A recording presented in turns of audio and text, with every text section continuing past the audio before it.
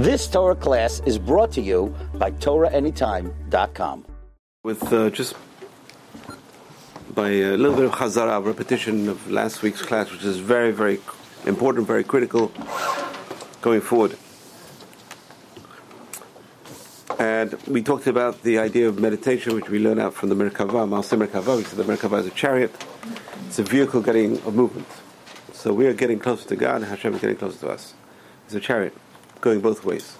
So we get, as soon as we get closer to Hashem, Hashem gets close to us. As the Rambam says, every step you take closer to Hashem, Hashem is getting close to you. You move further away from Hashem, Hashem is going further away from you. So meditation. That's we said we gave the nomenclature in Hebrew is kavanah. It's hitbodedut and it's hitbonenut. Hitbodedut is basically secluding oneself. Boded, for the word boded, and hitbonenut is an internal seclusion. So you can be with other people, but you can be meditating with other people around you. That's hitbonenut. You're thinking about something particular. So sometimes, like an absent-minded professor, right? Absent-minded professor. The story is in Yerushalayim, in Har Nof, there was a professor over there. And one day he sees a kid on the street, he says, "Tommy," he says, "do you know where I live?" So the kid looks at him in amazement, he says, "Daddy!" In other words, he didn't even know it was his son. "Daddy, do you know where I live?" There's another story, it's also a true story, that the professor was on the train, and the ticket collector knows who he is. This guy's famous. He's in the papers all the time. He's in the newspapers, on the radio. And the professor's looking for his ticket. Can't find his ticket. So the ticket collector says, "Listen, I know who you are. It's okay. You don't have to worry about the ticket." He said, "No," he says, "you don't understand. I don't know where I'm getting off." That's how I know where I'm getting off. So you see, the brain can be focused on something, and then you forget about everything else. So that's the idea of meditation. We do it all the time. The trouble is, we're not doing it for a positive thing. We're doing it because our minds are focusing on other things, our problems usually, or issues that we have. So we talked about last week about different ways of meditating. We talked about externally directed, structured meditation, which is a mantra, and we gave out the sheet now. Everyone has a sheet. And there's different kinds of meditations, different kinds of mantras over here. Ribono Shel Olam, Ivdu Hashem B'Simcha, which became a song, and they repeat it over and over again. Ivdu Hashem B'Simcha, serve Hashem with joy, serve Hashem with joy, serve Hashem with joy. Elemet, my rabbi in Israel, Elemet, Moshe Emet, Torah Emet, God is true, Moses is true, the Torah is true. Nachum Ish Gamzu, Gamzu L'Tova.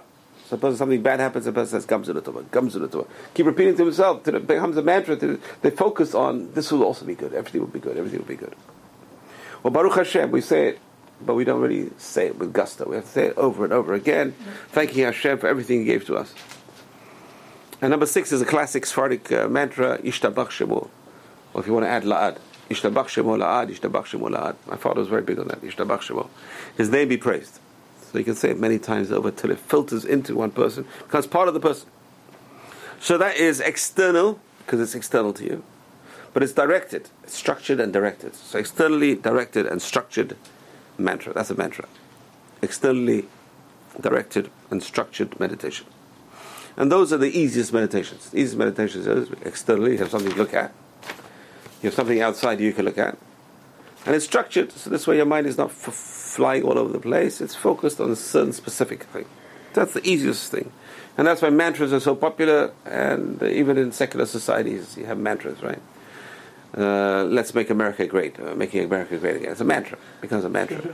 Right? So even secular societies, everyone has their slogan and a mantra, and you go to a sports game and they're repeating a phrase over and over again. The Knicks, whatever, I don't know what they say at the sports games, but they repeat over again, becomes like a mantra. They get excited, you see them, and they're like kind of meditative state in a sense. But it's a waste of time. Why? Because it's not based on anything Kedusha. You're not trying to get to anywhere. You're not striving for a goal, a worthwhile goal. So here we have a striving for a worthwhile goal. Our goal is to get closer to Hashem through the meditation. So repetition of this mantra can be audible. You can say it to yourself. And Breslau are very big at that, saying it loud and screaming, Gevalt. I was once in Amuka. It's a true story. I'm in Amuka. And we actually had a minyan there all night. There's no electricity. So it's pitch black. And we took a generator with us. We took a minyan with us. And we prayed. We were learning all night. And we prayed with nets. and we heard the foxes.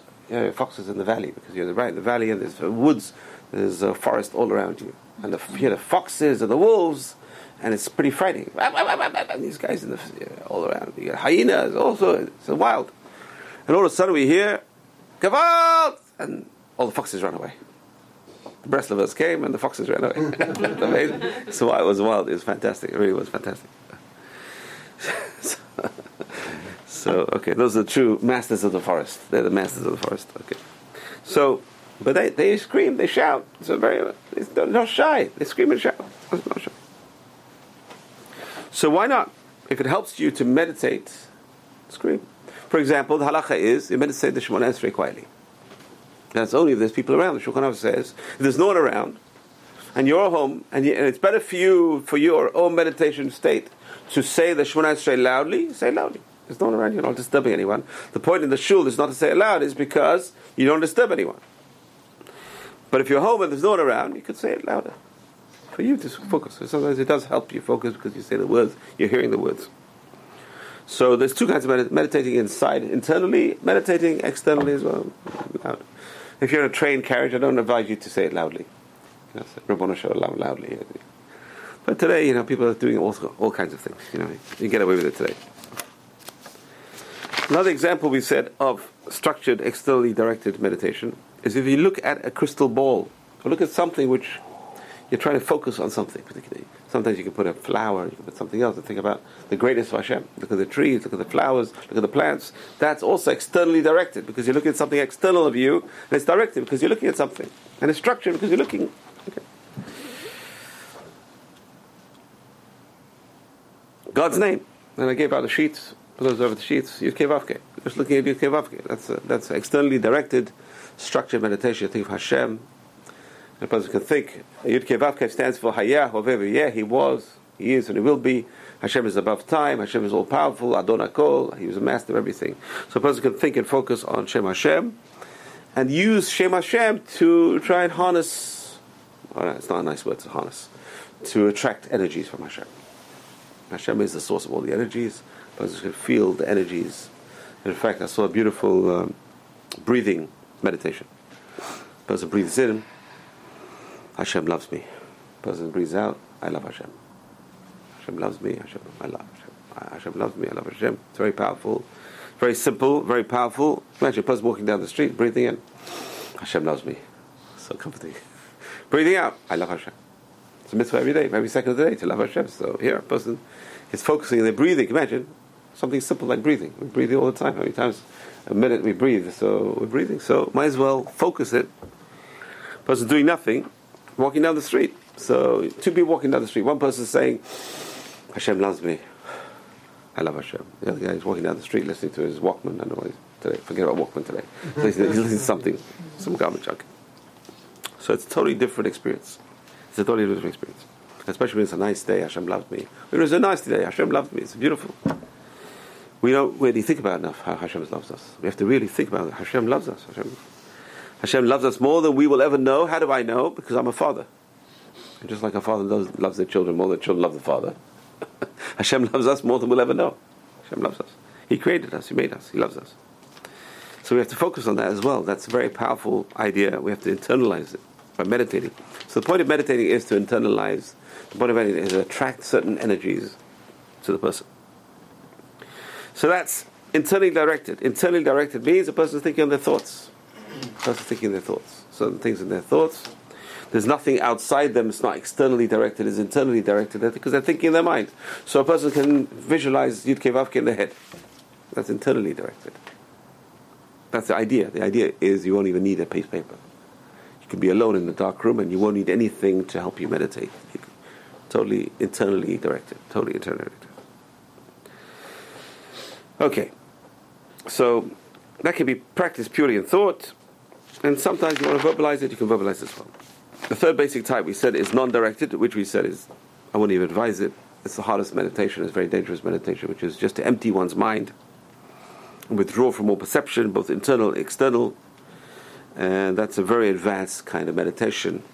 And the Kabbalists call that, the highest level is called me'ayin. It's a meditation of ayin, which is meditation of ayin. Ayin yavo Ezri, David HaMelech says, from where will come my help? But ayin really means nothing, from nothingness. So opening one's mind to nothingness, because Hashem is nothingness. Hashem is nothing and everything. Ein Sof, Baruch Hu. So that's the most advanced meditation, the most dangerous meditation, because we don't know what's going to enter one's head. We don't recite it. Is it coming from the good side, the bad side?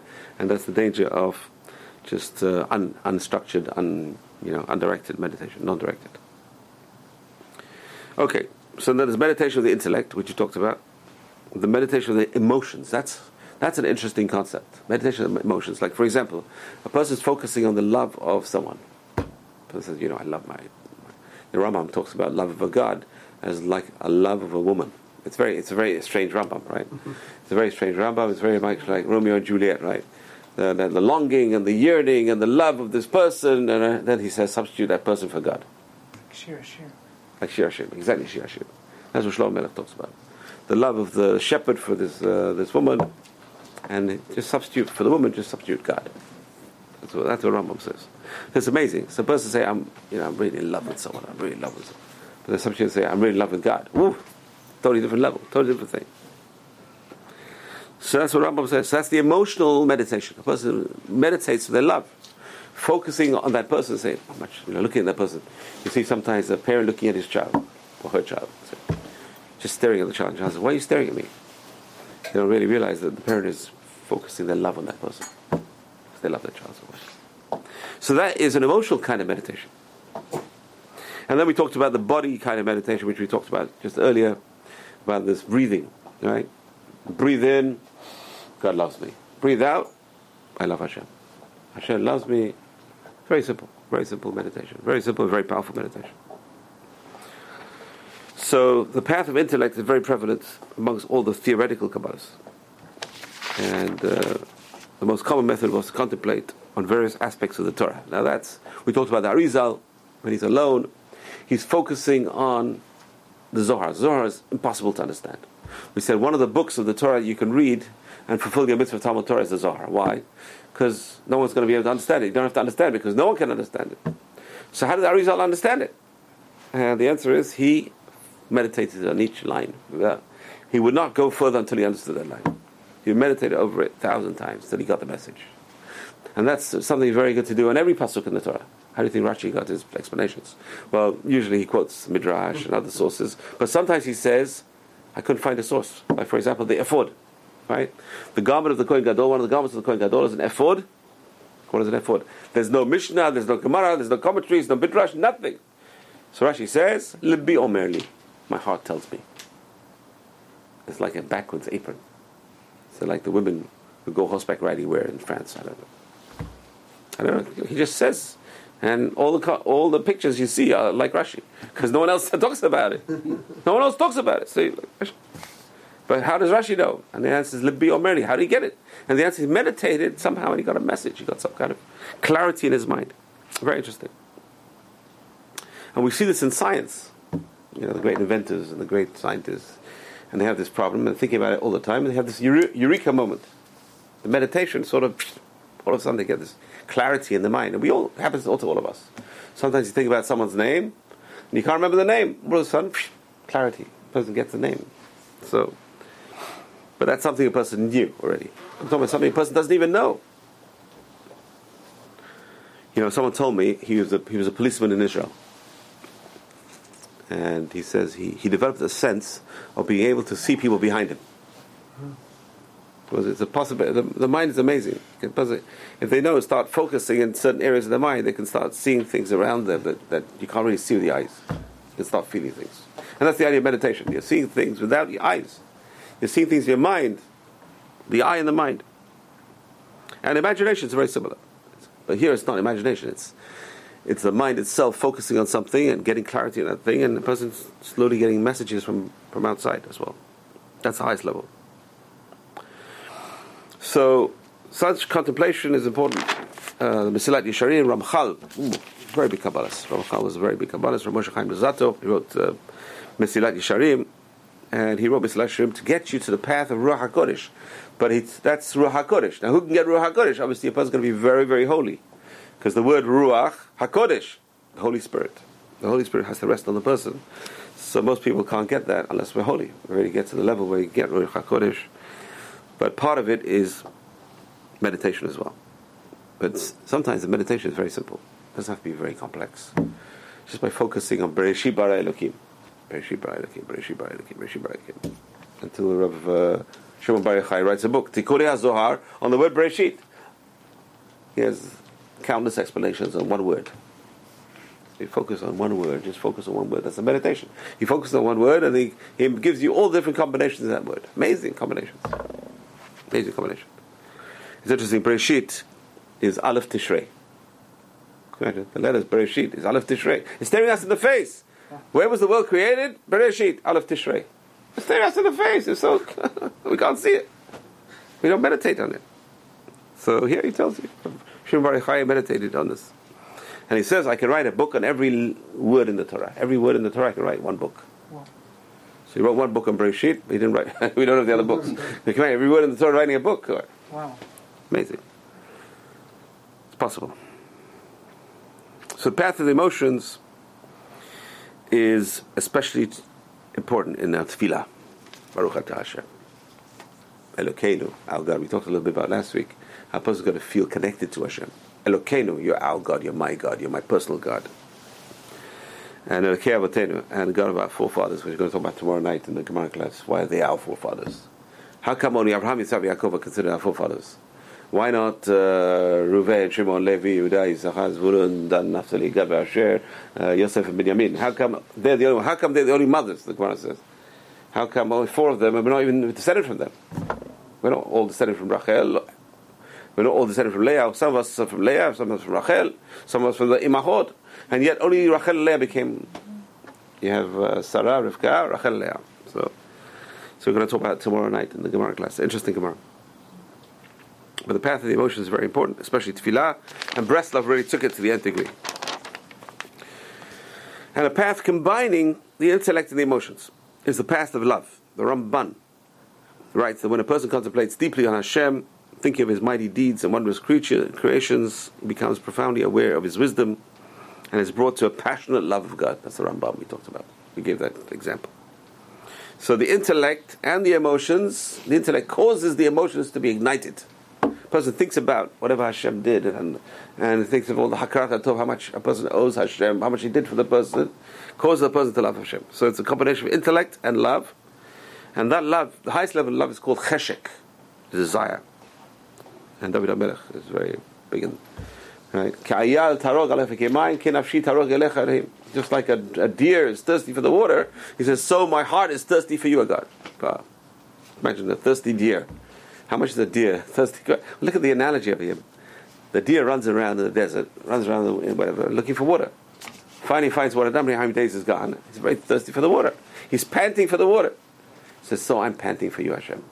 The cheshek, amazing. That's a very high level of desire for love with Hashem.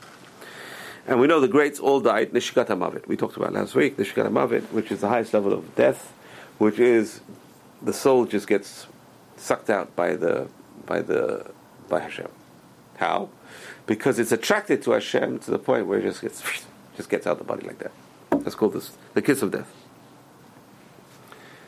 And the path of the body, which we talked about, breathing exercises and moving and swaying, which people do during the Shemona Esrei, that's part of the physical meditations. Now there's one word which is consistently used to mean meditation by the commentaries, and that is hibodedut, which is derived from the root boded, to be secluded.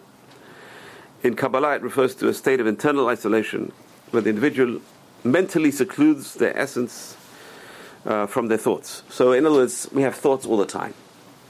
But now, who am I and who are my thoughts? Am I my thoughts, or my thoughts extraneous from who I am?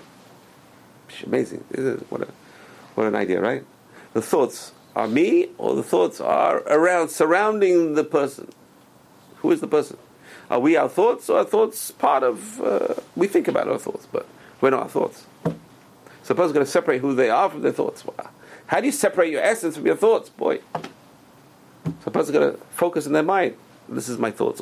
So, a person's mind is never a vacuum. We're thinking constantly, and we're going from, even right now, even while I'm talking, I'm sure people are just thinking in their mind. The thoughts are coming into your head right now. Your person's praying to Hashem. Thoughts are coming into the person's head non-stop. So you are not your thoughts. You are your essence, and your thoughts are your thoughts. How a person's going to be, the Hitbodedut is going to be mentally as well. A person's going to be able to seclude themselves from their thoughts. Hard to do. Rav Chaim Vital, who was born in 1543 to 1620, often speaks of such mental seclusion. He said one must seclude oneself in the thoughts to the ultimate degree. In doing so, listen to this, one separates one's soul from one's body. In other words, your essence is your soul. The thoughts are where they're coming from the body. In fact, Rambam says when a person eats, you shouldn't go to sleep straight away. It befuddles the brain. I mean, the thoughts are affected by what a person eats as well. So a person can separate their essence from their thoughts. They're really separating their soul from the body to such a degree that they no longer feel any relationship to their physical self. The soul is now isolated. Hear that? Amazing. How can a person do that, right? Try and do that. Separate yourself from your thoughts. I am me, and my thoughts are extraneous to me. Huh? What it means is, where are your thoughts coming from? They're not coming from you. They're coming from your senses and your physical body. Your senses are part of your physical body. Your thoughts come from your senses, or events that happen to you, whatever, things extraneous to who you are. Plus, we'll talk about other kinds of meditations, like, who am I? It's a very scary thought. You look in the mirror and you look into your eyes and say, who am I really? You are your soul, who you are, your essence. Who am I? What kind of essence do I have? Is the essence good? Is it bad? We know the soul is good. We're going to talk about this because there's a beautiful diagram. I found a very excellent book on this topic, and I'm going to recommend it for everyone to get for next week. We're going to recommend it as Rosh Hashanah. Very interesting. A person should read all the books by Aryeh Kaplan. There's 3 books Aryeh Kaplan wrote on this topic, but there's a book which is the next level up, which we're going to start studying. That book we can do it inside the book. It's a fantastic book by Rabbi Rubin. Rabbi Rubin. It's on Amazon, $20, not bad. So it's a very good, excellent book. It's the next step after Aryeh Kaplan, and he has some very interesting diagrams about this exact topic: who the person is, where's the Yetzer Hara, where's the Yetzer Tov, the essence surrounded by these forces. So when a person can separate themselves in their thoughts, in other words, my thoughts, try and push the thoughts out and try and figure out, who am I? What am I? I am praying to Hashem. These thoughts are coming into my head. Let's remove all these thoughts. I am busy doing something. I am focusing now on myself. What am I doing? What am I? Me, myself, my essence. So he says, the more one separates oneself from the physical, so basically the thoughts are all coming from the physical experiences, the more a person can experience enlightenment.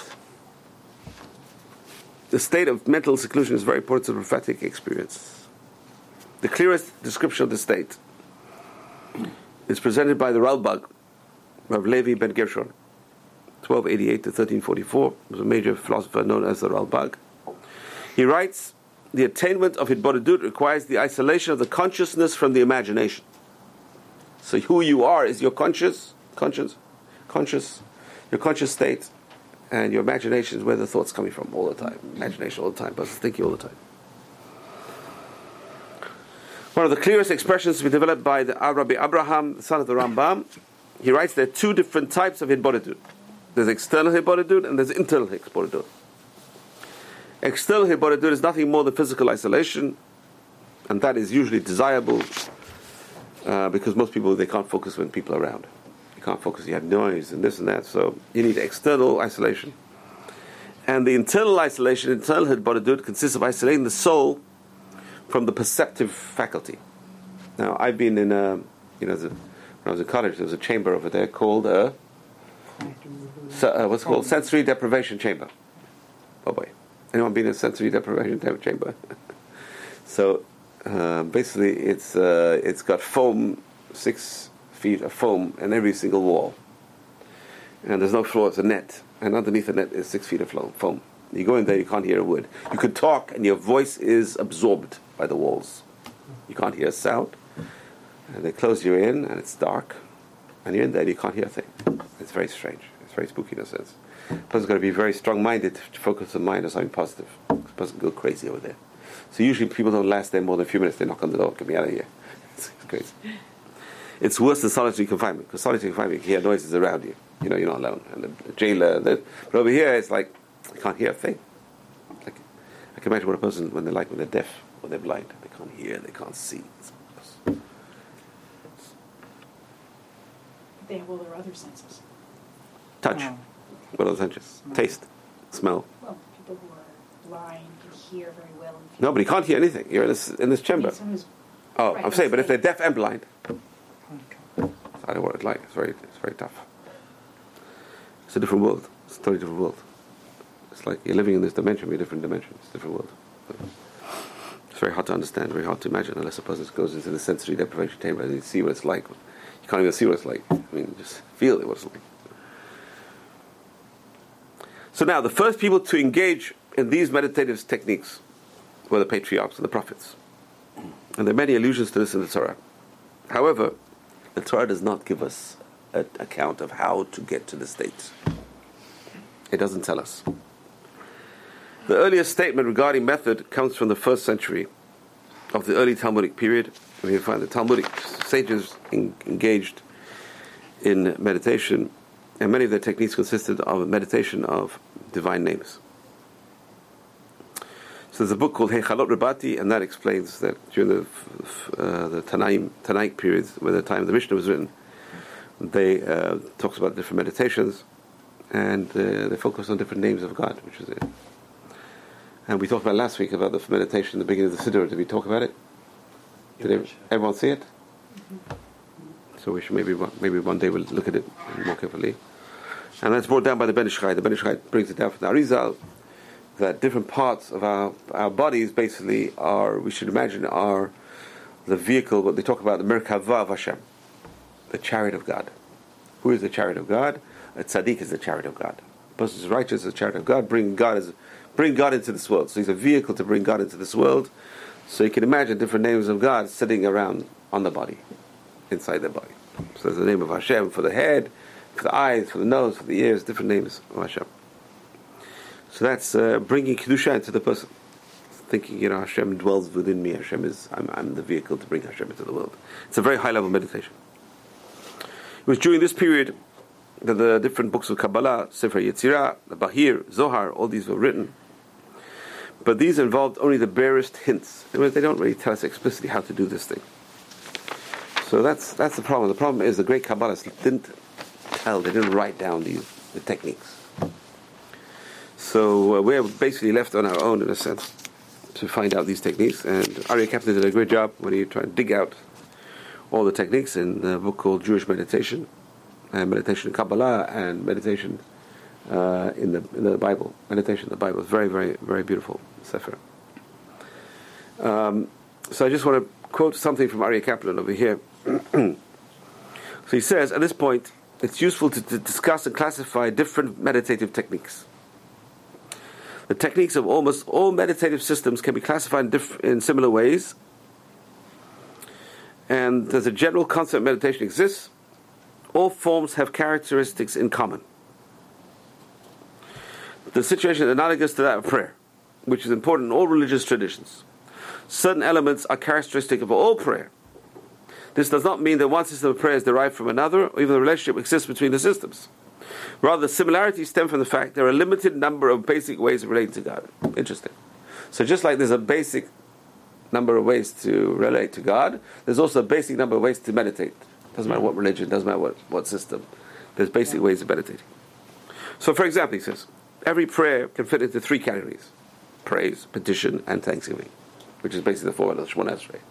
The first 3 brachot of the Shemona Esrei are praise, 13 middle brachot are petitions, and the last 3 brachot are thanks. So he said most prayers, in general, any religion. Petition, you can ask God for certain things, you can thank God, and you can praise God. What Jews add is what's called self-judgment. We also judge ourselves. That's the vidui, which is unusual. That's not a very standard form of prayer. self-judgment. So in Jewish prayer, these three divisions are formalized and follow a set sequence. Nevertheless, if you look into other faiths as well, you'll see the same thing. The same is true in meditation. There are a finite number of ways in which a person can interact with their own mind. And these form the categories of all meditations. Interesting. Okay, so let's give it a little example. He says, meditation is a controlled manner of thinking. Simple example. On the simplest level, you can decide to sit down for the next half hour and just think about one particular subject. Just give an example. It's a very mundane example. You want to think about how to rearrange your furniture in your living room. Mundane example. The person sits down 5-10 minutes. He starts thinking in his mind. Today, you don't have to think in your mind. Today, you have a computer program and your virtual reality, and you'll see it. You can even wear your glasses and show you how to rearrange the furniture in your room. This is this and this and this. But a person in those days, you have to, for example, a designer, right? An interior designer is going to walk in the room and try to start imagining how to rearrange the furniture, how to rearrange the room, what colors to make the walls. It's a meditation. It's a mundane kind of meditation, very mundane kind of meditation. So the very fact that for a specific time period you are thinking about a specific topic, rather than letting your mind wander at random, makes it a meditative experience. So we're all meditating. To a certain degree, we're all meditating. A person reading a book, it's a very structured meditation if you're really focusing on the book. Sometimes it's dangerous because you're actually living in the book. Your mind is living in the book. You're living the part of the hero or the heroine of the book, and you're living that. That's why I don't like to read these books. Why do I want to live someone else's life? Why do I want to live in someone else's mind? I have my own mind. I don't worry about someone else's mind. I'd rather live in God's mind than live in Harry Potter. These kids are amazing. The kids reading Harry Potter. How does it affect them? I don't know. Okay, depends. Some kids affects them very drastically because they have a tremendous imagination. So they're really living the experience. They're immersed in the experience. More so than a movie. A movie comes to an end, but a book takes much longer. So you're really immersed in it. Right? Why do you call it a meditation? Because you're focusing your mind into something. That's meditation. Like you also meditate. You meditate. The patient has so and so problem. You think about it. That's a meditation. When you think about something, you're meditating. So, whatever you're thinking about it. Whatever you're thinking about is meditation. Whatever you. If you're focused on it. If you're focused on something, you're meditating on it. You're like losing the external world. You're focusing on whatever you're focusing Exactly. on. Some people can focus more than others. And that's a gift. Are there like correlates to that? Are there what?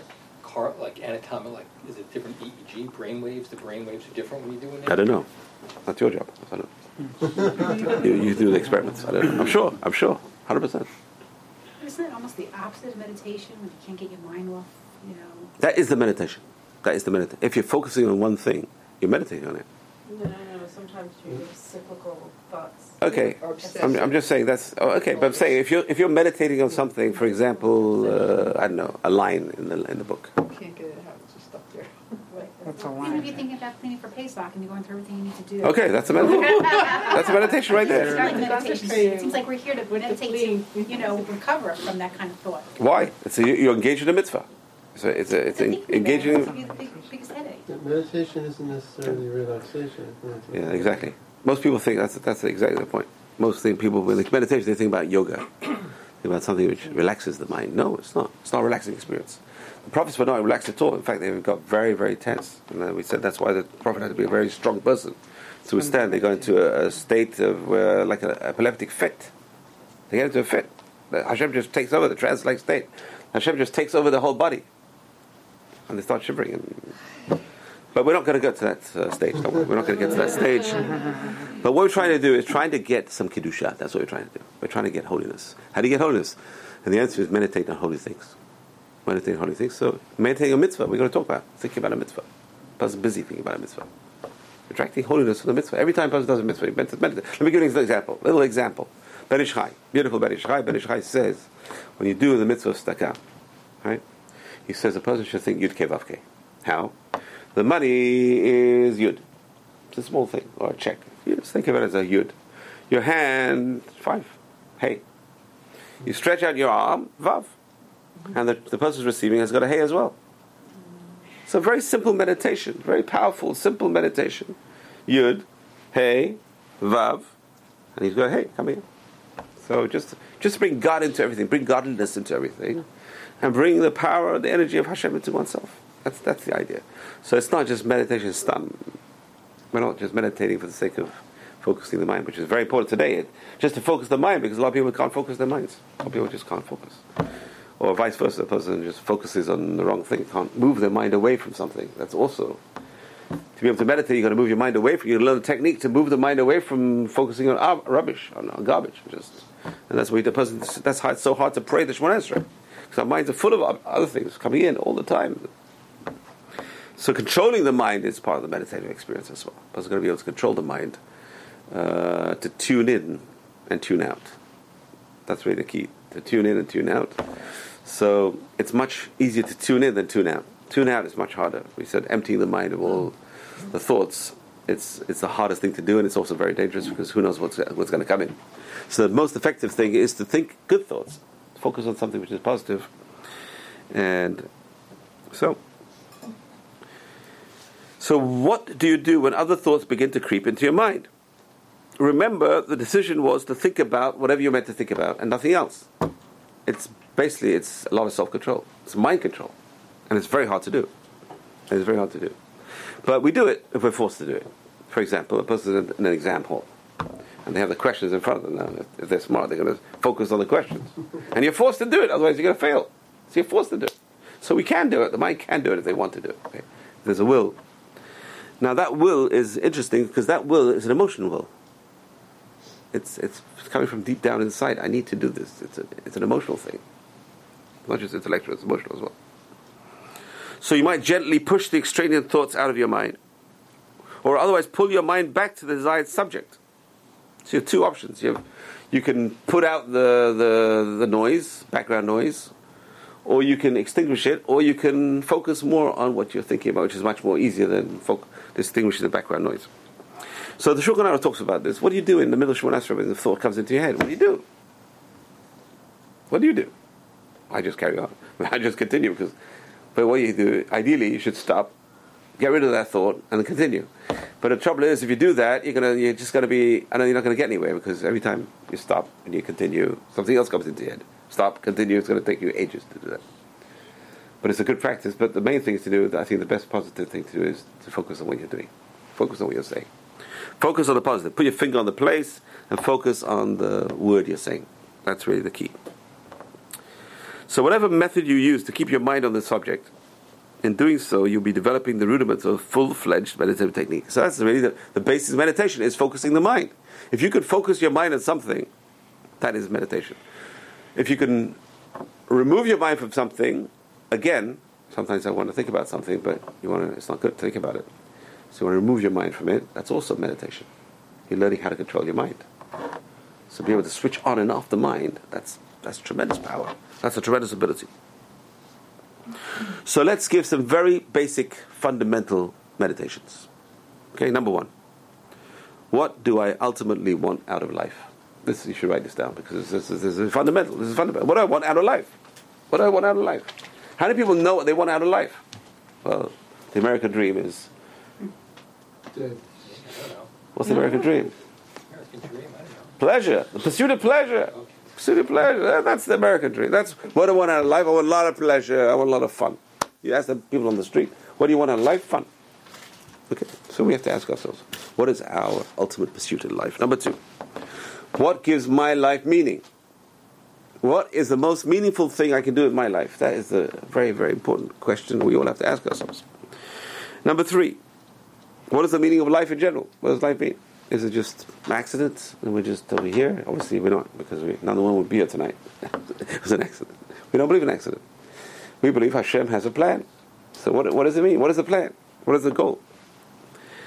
If I had to live my life over, what would I do with it? Oh boy, that's a very hard question, and it's a very loaded question. What would I do with my life? Would I change anything in my life if I had to live it over? And you know what? That's really part of teshuvah. I was going to think about it, to do teshuvah. Person goes back and says, Hashem, you know what? I made a big mistake. I wasted 40 years of my life. Please, Hashem, if I had my chance, this is what I do, and please make it as if I did it. And teshuvah me'ava, a person can change their life. They can erase the tape and rewrite it. Number 5, and this is a heavy one, heavy duty one. What ideals would I die for? The Torah tells us already three things, cardinal sins, three cardinal sins. But what are the ideals? Like a person goes to the Israeli army and they're ready to die for the state of Israel. They're ready to die to save the Jewish people. That's what ideal. And in fact, when do we have to think about this? It says when a person says Shema. A person says Echad, they should be Moser Nafsho al Kiddush Hashem. A person should practice when they say Shema Yisrael, I'm willing to give my life for Hashem. It's, number 6. What would bring me more happiness than anything else in the world? Just these are random. These are very important ideas to meditate on. So meditate doesn't mean just meditate on what is important in life. These are very important fundamental questions. So again, what do I ultimately want out of life? What gives my life meaning? What is the meaning of life in general? If I had my life to live over, what would I do with it? What ideals, if any, would I be willing to die for? What would bring me more happiness than anything else in the world? So we barely think about these things. These are fundamental questions that no one even thinks about. Like imagine a person sits down and gives you 10 minutes. If you give 10 minutes a day to one of these questions, you're probably unique. These are the most important things, and no one thinks about it. We grow up. No one even taught us to think about it. So most people go for career counseling, if they ever go for career counseling, and then that's really the most important decision they're going to make in their lives. That's it. What am I going to do with my life? What am I good at? What am I this? What can I make money? What is this? And that's it. But is that your purpose in life? What is your purpose in life? That should be the first question. What is my purpose in life? What is my goal in life? What brings me happiness in life? So we've all thought about these questions sometime, but the chances are it's all very brief. We've never really meditated on it. And that's the problem. The problem is we never meditated on it. So maybe if we meditate on it, we get some kind of response. And that's what happens. I know people who are looking for messages. And they, Hashem, you give me a message, give me a sign. Where do we see this in the Torah? Gidon. Right? Hashem says, Gidon, you are going to go and fight the Midianites. He said, well, okay. Make the grass wet, and then make the grass dry, and all the other grass wet. Do this and do this until I have to sign after sign after sign. So it's very. Sometimes we need messages from Hashem. So the person says, I don't know what. Maybe Hashem, you show me the way. And all of a sudden, Hashem does things for a person. It's amazing. All of a sudden, the person's life is rearranged. It's wild, but it happens. Look at Moshe Rabbeinu. His life was rearranged without him even. Sometimes he was a kid, even he was a baby. His life was rearranged. So, after half an hour pondering any of the above questions, however, we could ponder half an hour. You might decide that the question needs more than one session of meditation. Maybe half an hour a week, half an hour a day. These are hard, heavy-duty questions no one even thinks about. After several weeks of such meditation, this is Aryeh Kaplan talking, you'll probably begin to notice yourself growing in a number of areas. Get that? Just by meditating about these important ideas. A person may decide to reevaluate the direction of their life, make major changes in their lifestyle. Suddenly you do see people changing. What made the person change? What made the person Baal Teshuvah? What happened to them? And the answer, they started pondering certain things that no one even ponders. What is my purpose in life? Is there a God? What does God want from me? What gives me pleasure in life? Where am I going? What am I doing? What is my direction? Or a person says, I'm unhappy. I'm restless. I feel there's something missing in my life. But a person only gets to that stage if they think about it. Then a person doesn't think. And unfortunately, in today's society, we're not taught to think. At least not about these important things. You're taught about thinking about your job. You're taught about thinking about making money, making a living, and having fun, and that's it. And then people's minds, they're just gone. The media, on entertainment, and that's it. The mind is gone. So we like to entertain ourselves. So these are meditations. So thinking about deep topics is meditation. As you continue to explore what is most meaningful to you, you may come to a point where you feel you are reaching a new threshold. You may find yourself pondering not only the meaning of your own life, but the very meaning of existence in general. At this point, you've discovered Hashem. It was who created everything. If you're discussing now, if you're thinking about now, where did everything come from? You just met Hashem. Hashem says, Boker Tov, I'm here. Where did everything come from? I'm here. And this is how Avraham Avinu found Hashem. Avraham Avinu is pondering and meditating and thinking about these deep thoughts. Until finally he says, where did everything come from? Hashem says, here I am. You found me. Boker Tov, I'm here. So that's the first way of finding Hashem. And that's the Hashem which is out there. But there's another Hashem which is in here. It's the same Hashem, it's not two Hashems. There's Hashem out there, which is Hashem the Creator, and there's Hashem in here. So one way of discovering Hashem is by asking questions, saying, where did everything come from? And Hashem says, here I am. The second way is delving deeper and deeper into oneself. And here one Hashem finds Hashem as well. But finding Hashem is inside us. So we find that's Hashem, the Kabbalists talk about Hashem encompasses the world and is inside the world as well. So the creator of the world is the God around the world. He encompasses the world, He created the world. But there's a God, my God, who's also inside me as well. So Hashem is out there, Hashem is in here. Hashem is very close to us, closer than the air we breathe, closer than our very souls, and in the sense He fills all creation and is in there as well. And that's what the Torah says. What does it say? You build a Mishkan. What does it say? V'shachanti betocham, and I will dwell in you. I won't dwell in it. I will dwell in you. Hashem says. Huh? I can't hear you. In my heart, I will build a Mishkan. Right. Okay. What? So it's very important. We are the Mishkan, and we said the Tzaddikim are not just Mishkan; they are also the Merkava, which is a different. The Mishkan is just stationary. Merkava is moving and traveling and doing things and bringing God into the world. So once a person discovers Hashem in this manner, he may want to transform his meditation into a conversation with Hashem. That person can start talking to Hashem. And the truth is, when we are praying, we are talking to Hashem. But the trouble is, we have to imagine it. So a person can imagine that Hashem is standing in front. That's what the Shulchan Aruch says. The whole posture of a person standing before God. You're standing before God. We go back 3 steps because we're in awe. So we go forward slowly in front of God's presence. And then when we leave again, we go back 3 steps. All this is to try and get us into this idea. We are standing in front of God. But it's so hard to imagine. It's so hard to think. And we're having a conversation. It may be a one-way conversation. But a person's going to try and have a 2-way conversation with God. Hashem, please give me a sign. Tell me what you think. I want to know what you think.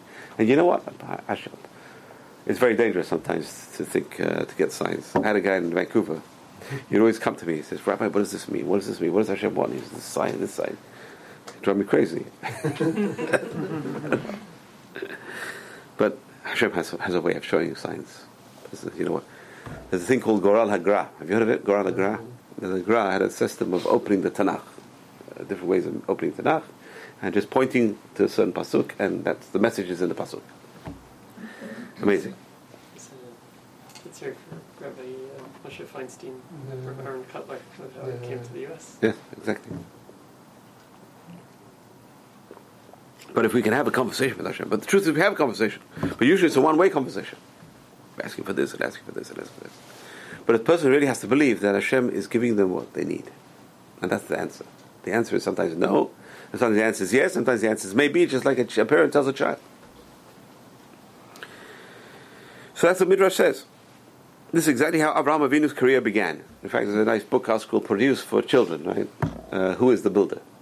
Right? It's a beautiful book and picture. Who built the palace? And everyone knows the analogy is this world. Who built this world? So first, Avraham began to contemplate the meaning of life and existence, and that's how he discovered Hashem. And then he begins to have a dialogue with Hashem. And that is really a paradigm of how to have a relationship with Hashem. Again, the problem of extraneous thoughts arise. One way to alleviate this problem is to speak to Hashem out loud. So that's what Breslov did. Talk to Hashem. Ribono shel olam, Ribono shel olam, Ribono shel olam, Ribono shel... Answer me, Hashem. Ribono shel olam, Ribono shel olam, Master the universe, Master the universe, Master... So eventually there is some kind of... A person feels at peace. A person feels like they got a response. And the truth is that the most powerful is the Tehillim. If anyone's in trouble, I highly recommend. Someone is sick. Tehillim is like... It's a mikvah. It's like encompasses you with comfort. David HaMelech's words, they're amazing. They trigger amazing energies, and they encompass a person, and it's amazing what a person can do with Tehillim. It's very powerful. It's like a knife. there's a sword of lips in one's hands. A person's prayers are like a sword of lips. What does that mean? It says, Yaakov Avinu says, I took Shechem b'charbi b'kashti, with my sword and my bow. Well, what sword and what bow did he take it? So Rashi says over there, his tefillah. His tefillah is like we have the power of prayer. Huh? Isn't there maybe 151 Tehillim? There's 150, but if you go to Dead Sea Scrolls, you see Dead Sea Scrolls, there's 155, 156. There's 5 or 6 extra. I can't remember. I was there and I saw they have more than we have in the Tehillim. That is 151. Okay, in Makolel. Everything's in Makolel. Yeah, I just add God to the equation. You get one more. So using oral conversation. Obviously, you have to be alone in the room, away from other people, to use oral conversation and talk to God. And a person can talk to Hashem in their own language. And when we're in trouble, we naturally talk to Hashem, hopefully. But it's a very important. And then the Ramban, Nachmanides, says the mitzvah to pray is when you're in trouble. There's no mitzvah to pray on a daily basis. According to Ramban, there's a mitzvah to pray at least once a day from the Torah. According to Ramban, there's a mitzvah to pray when you're in trouble. Every other time is really rabbinical law, but for Torah law, it's a mitzvah to pray when you're in trouble. And it's very powerful to say Tehillim. It's like just cuts through all the troubles, cuts through a person's problems. At least it's very comforting. It's a very, very comforting. The person prays with their heart and put their heart into it. It's a very comforting experience. So the 3 important things a person can be said about the above time. Okay, so number 1 is a verbal type of meditation. It involves words and thought or speech rather than images. Number 2, it's inner directed. The entire form of the meditation comes from within the person rather than being determined from the external stimulus. And number 3, it's unstructured because you're meditating on you have a question in your head. What is the purpose of my life? It's unstructured because you don't know where it's going to lead you to. So it's a basic question, it's an open question. So some people find an unstructured meditation too loose. So what you can do is you can write out an agenda. I want to think about these things. These are things which are bothering me now. I want to meditate on these issues. Now, truth is that good leaders and good guides, they write down what their goals are and they start meditating on the goals. How do I achieve this? But sometimes you have the wrong goal in the first place. You got to meditate first. What is the goal?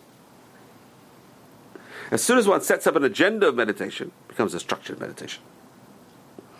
So again, it can be loosely structured or it can be tightly structured. Meditating with an agenda is a practice favored by the Musar schools. So Rabbi Yisrael Salanta, what is your agenda? I want to fix my attribute of anger. Now I have an agenda. How do I fix it? So I have to do this and this and this and this. That's my agenda now. So now I got to meditate on this agenda. This is what I got to do. This is what I got to achieve. Fix myself. Another way to add structure to your meditation is use a biblical verse. Oh, that's very beautiful. And sometimes verses just hit you. I don't know, I'm reading a book of Tehillim, and some verses just, I'm so attracted to it. That right there is a meditation for you. You read Torah and you find a verse that just talks to you.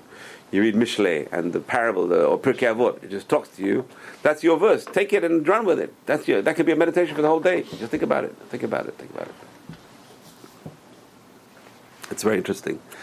I got emails from this group, I think it's Chabad, I'm not sure, who split basically the book of Tehillim among many people, and like in times of trouble they send you an email like, you say your verse. Very brilliant idea, right? I don't know if you heard of it. So I signed up. I said, okay, send me my verse. Oh gosh, I got the most beautiful pasuk. I tell you, it's like Hashem gave me a bracha. They sent me this pasuk out of nowhere. I tell you, it's a gorgeous. So, a person can take a pasuk, you see a pasuk, you like it, fly with it. Go. That's a meditation right there. It's beautiful. Is that different than the mantra? That becomes your mantra. You can make it mantra. But a mantra, aren't you sort of just like saying it over and not really meditating on the meaning of it? Well, you can if you're meditating on the meaning, it gives you you're adding to it. It's an added experience. So I think it's even more powerful, because then you're not even meditating just on the speeches. You're meditating on the thought as well. It's a high level. I just want to give you a little Ben Ish Chai. Ben Ish Chai says Yud Kei Vav Kei. What is Yud Kei Vav Kei? So that we know there's 4 different dimensions. According to Kabbalah, there's 4 different dimensions. The lowest dimension is the dimension of action, which is where we are, Asiyah. The Asiyah, that's the last hay. So if you think about Shem Hashem, if you go backwards in Shem Hashem, the last hey is our dimension, actions. Actions are the lowest spiritual level. Which, I mean, it doesn't make sense, right? All the mitzvot, right? Action, do. But the truth is, the action is the vessel to enclose the thoughts. If there's no action, you can't really put it in a box. You can't put anything in the box. Think about it as a box. So the action is the container. The vav is speech. The person uses to do the action. So he says, very important, before you do a mitzvah, say something. So what do? You say the bracha. That's why the rabbis made a bracha on a mitzvah. So you have the speech and you have the action. And what's above that? The thought. That's the hey, the first hey. The first hey is the thought behind the mitzvah. So the person has to have the concentration, the thought, and the speech, and the action. So what's the yud? Yud, he says, is the ratzon. It's the will to do it. So the will, and then the thought, speech, and then the action. So that makes up the Yud Kei Vav Kei. Again, another meditation. It's another meditation. So before he does a mitzvah, he says, you know what, Hashem, I have the will to do your mitzvah. That's a yud. I'm making a yud for you. And then I'm going to make a hey for you by saying, by thinking it. And then by vav, I'm going to say by saying it, and the hey by doing the action. So that's how the holy people bring holiness into the world. They're building God's names all the time. Whatever they're doing, they're making God's names. And that's our job, is bring God into this world. So the method of basing a meditation on a verse is known as gerushin, which is interesting, which is divorce, really, in a sense. Mm-hmm. You are trying to pull out, basically, the meaning of the verse. You're trying to pull out. And this was used by the mystics as Sfat. We said this is how the Arizal understood the Zohar. Just kept on going, kept on repeating, and meditating about the verse, meditating the verse. Simplest way to use a biblical verse is meditation. For example, it's Friday, we say it over and over again. We say it 3 times a day, and plus we say the Birkat Hamazon, and as Friday we say it all the time. The person has a spare moment, and the person really needs cash. It's amazing how it works. It's like nothing. Try it. Must be amazing spiritual physics. But opens the hands. So it's a kind of meditation. You look up. It's amazing. Sometimes I watch the news, Israeli news. You can news from Israel. You can on the internet. You can see the Israeli news, and you see these people. For example, today they were inducting people with autism into the Israeli army. So amazing. Think about it. So which army? It's like a joke. Like you take these guys into the army. Okay, so they volunteer in the army. They want to be part of the army. They want to feel like they're doing their bit. So they volunteer and they go and they stuff emergency kits with different things. Like basic stuff. They do basic stuff. So they ask the guy, like, what do you want to do? So he tells you avodah, and he will say avod. I mean, he's barely, he can barely articulate it, but he's pushing himself to articulate avodah. So they look at the mother and say, what's going on? How did he get to this state? He says, I don't know, he says. Look up there. Not really a religious woman, doesn't look religious at all. But it's amazing how these people are so spiritual. So what's making him to do this? Who's helping this man to get to this state where he can push himself to go and volunteer? I mean, his mind is not working properly. So eventually he says, you may wish to make the verse the entire subject of meditation. Your meditation will become a conversation with the biblical verse. Be thinking about the pasuk, looking at different ways, seeking different possible interpretations, and attempting to apply it to your particular life problem. And that is the next step, which is how do I apply this pasuk to my situation?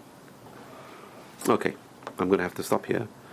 But we're going to continue next week, Be'ezrat Hashem, and I have a fantastic book. A very practical book as well, so we can start doing things. What's the name of the book? I don't have it here, but I have to get it. I'll get it for you next week. You've just experienced another Torah class brought to you by TorahAnytime.com.